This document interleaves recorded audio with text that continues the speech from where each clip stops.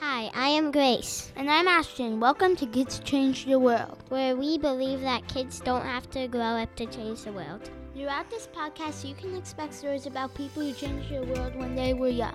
Big ideas from little people, answers to a question, and so on. Do you want to get started? Yep, let's do it. Hi, it's me, Ashton, and today we're going to be talking about kid heroes during the Revolutionary War. So, first we'll be talking about how life was different. So, the kids during the Revolutionary War had to see their fathers leave, and sometimes they'd never see them again, and they had to see a lot of blood because most of the actual fighting was done in the colonies or at sea.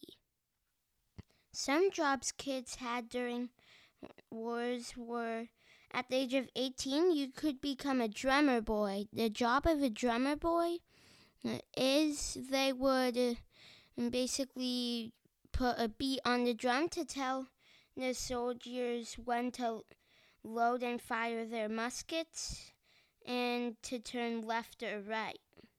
And then they could also be a messenger at the age of 18 because it was difficult to deliver messages because of communication, mostly, during the war. Girls could help their mothers with things like babysitting their siblings, watch the kids at the age of 4. They could also help in the fields, and the eldest son of each family, if there was one, became the head of the household unofficially and would be head of the family business. In the Revolutionary War, then, children and teenagers were used often as spies because they didn't really think that the children would understand or want to tell the other side about what was going on. And there was no teenagers during Revolutionary War times. You were a kid, and then on your 18th birthday, you were all of a sudden an adult. So there was no teenager. And you're normally a teenager until you're 18. The Americans let people fight as young as 10 years old. The British only let people from 16 years old to 60 years old.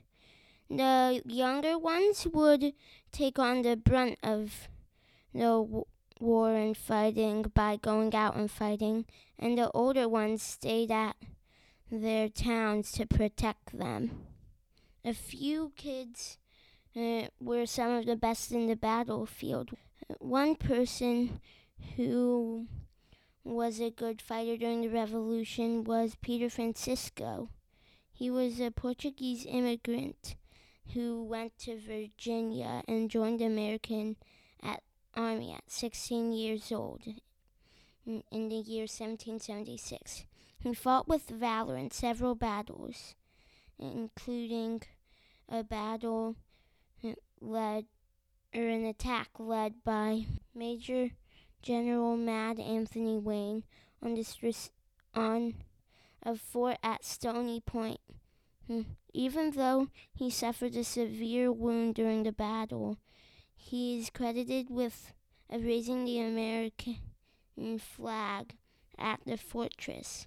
He fought through most of the war. Even though the Civil War is known for its brother against brother battling, that also happens in the Revolutionary War. Many teenage boys fought for the American and British armies. 1/3 of the American population was still loyal to the British, which is called a Tory. 1/3 was patriot, so loyal to the Americans, and 1/3 didn't have an opinion. a lot of times, then some families had the adults with Britain and the kids are patriots, and vice versa. A lot of women in the Revolutionary War also worked to sew uniforms, mend uniforms, and make food.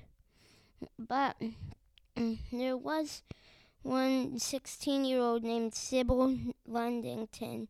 She was the daughter of Colonel Henry Ludington, a militia commander. Sybil was known as the female Paul Revere.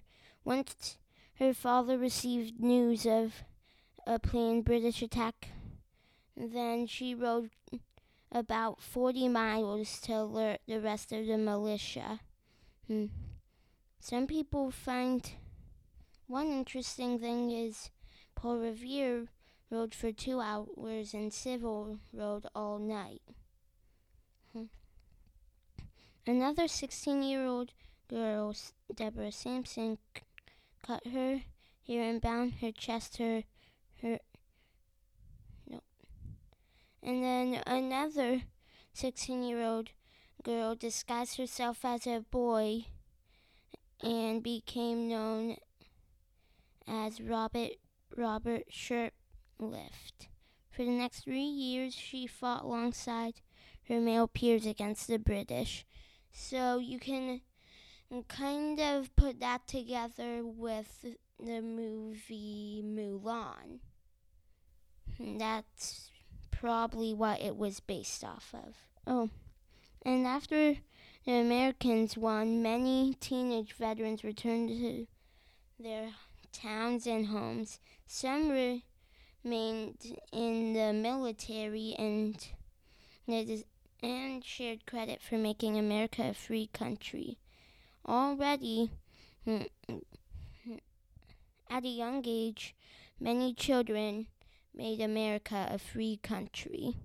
I hope you enjoyed learning about some of the fantastic things kids did during the Revolution. I hope you remember that even though you're small, it doesn't mean you can't do big things. Have a good day.